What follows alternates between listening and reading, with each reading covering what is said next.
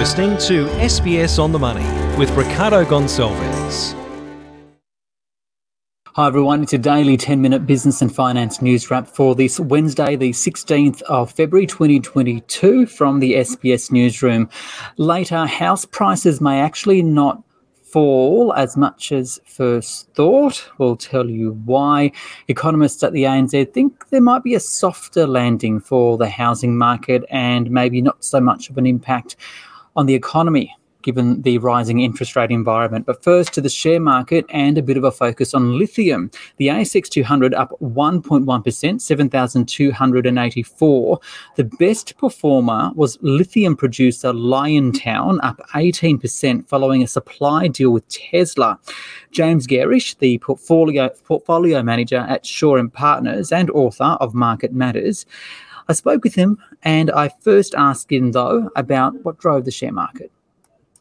Yeah, there's a lot going on, Ricardo. There's no doubt about that. I think it's up, obviously, because we've had some easing of issues between Russia and Ukraine, I guess to a small degree. We've had the US markets up overnight. And we've also had Australia's third largest company, CSL, report some strong earnings, or stronger than the market expected today. And that stock is trading sort of 7% higher at time of recording. The biggest mover, though, on the 200 today is a company called Liontown Resources. It signed a supply deal with Tesla to provide lithium. So what's your take on this space, given so many stocks in lithium have had a pretty solid run-up in 2021? Yeah, they have. I mean, if you think longer term, this space has got huge upside potential. There's a large energy transition happening at the moment. We're moving from more, from fossil fuels to more environmentally friendly energy sources. Battery power, which involves lithium, is very much centre to that. So as this energy transition takes hold, these lithium producers are in a pretty good spot to take advantage of it. And I think the important thing today is around Tesla and the deal that they've done. Tesla are very much focused on how this lithium is sourced, how it's produced, and it's not just after the sort of the cheapest, most cost-effective source of production. So, look, I think there's a big future there. Stocks are priced for it, but there's a big future, no doubt. And how significant a player is Australia in the global lithium market, and what does the future look like? Yeah, I think the future is very bright, particularly for Australia. I mean, Australia is the number one producer, I should say, of lithium at the moment. It's about second in terms of reserves. So Chile is the largest reserve base in lithium. But as I said, tying into the comments around customers like Tesla really caring about the environmental side of lithium, the social side, the governance side of that, and also the traceability of how they bring product into their production space is really key. So Australia is front and centre of that. So it's a major player in the space globally. Okay, you mentioned briefly CSL earlier. Profit reporting season rolls on. Any others catch your attention? Yeah, CSL was good relative to market expectations. I think, if I think generally on the market today, we've got some smaller players reporting results. So EML Payments, which is a company that's been hurt in the last 12 months, has had a pretty difficult update today. It was down early, but it's rallied into the close. So that's an interesting one on really low, coming up from low levels. There's CSL is obviously the dominant one on the market today that I think has been a real driver of what's played out in the market. Oil is now trading at an 8-year high. It's approaching 100 US. What's going on here, and what are the implications? So the short-term drivers are obviously what's happening in Ukraine and Russia, given Russia is a major supplier of oil. But if you think a little bit longer term, and the genesis of the recent rally in oil comes down to the energy transition I spoke of earlier. So when you've got a movement sort of away from more traditional energy sources, there's less money going into the ground in those sources. So but this energy transition is going to take time. So we're seeing a period where supply is not ramping up as much as it potentially should, meeting with higher demand as the globe comes out of this pandemic and prices rise. And I think that's the biggest story. So it's all about the energy transition and a lack of new investment going into the space. Finally, we get the jobs report out tomorrow. I think CompSec's expecting a new 14-year low of 4%. It'll likely guide the RBA as to when the first interest rate rise in this cycle will be, but rates are obviously rising globally. So how will this all impact the way you invest?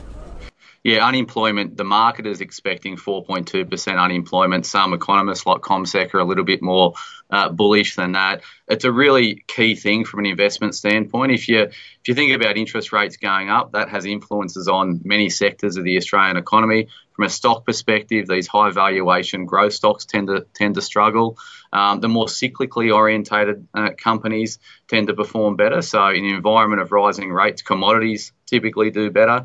It's supportive of banks. Banks have been under pressure because of weakness in margin. So low interest rates have a negative impact on bank margins. So higher interest rates are actually a positive tailwind for the banking space. So it's not all doom and gloom. As long as interest rates don't ratchet up faster than the market's anticipating. The market's already factoring in 4 interest rate hikes this year. The RBA is saying that's not going to happen. Economists are sort of predicting half of that. So right now the market is really bullish on rates.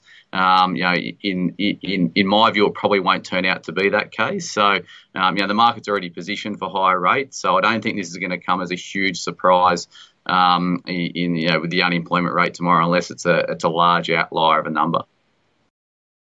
James Garish there from Shaw and Partners, who's also an author of Market Matters. From the share market, let's go to the housing market. And ANZ has revised its forecast for housing prices from a 6% gain this year up to 8%. But then it expects house prices nationally to fall instead of 3.5% by 6%. However, the bank doesn't expect it will hit the economy as strongly as some people have expected. And of the capitals, it says that Brisbane will outperform, prices up by 16% this year and then down by 3% in 2023, but that's less than the other capitals. So for more, I spoke earlier with ANZ senior economist Felicity Emmett. Well, what we're forecasting is that house prices will continue to rise through 2022 and then fall about 6% in 2023. Now, if we're right with our forecast, that 6% will follow a 30% increase between October 2020 and December 2022. Now, when seen in that sort of context, I think 6% is a pretty soft landing.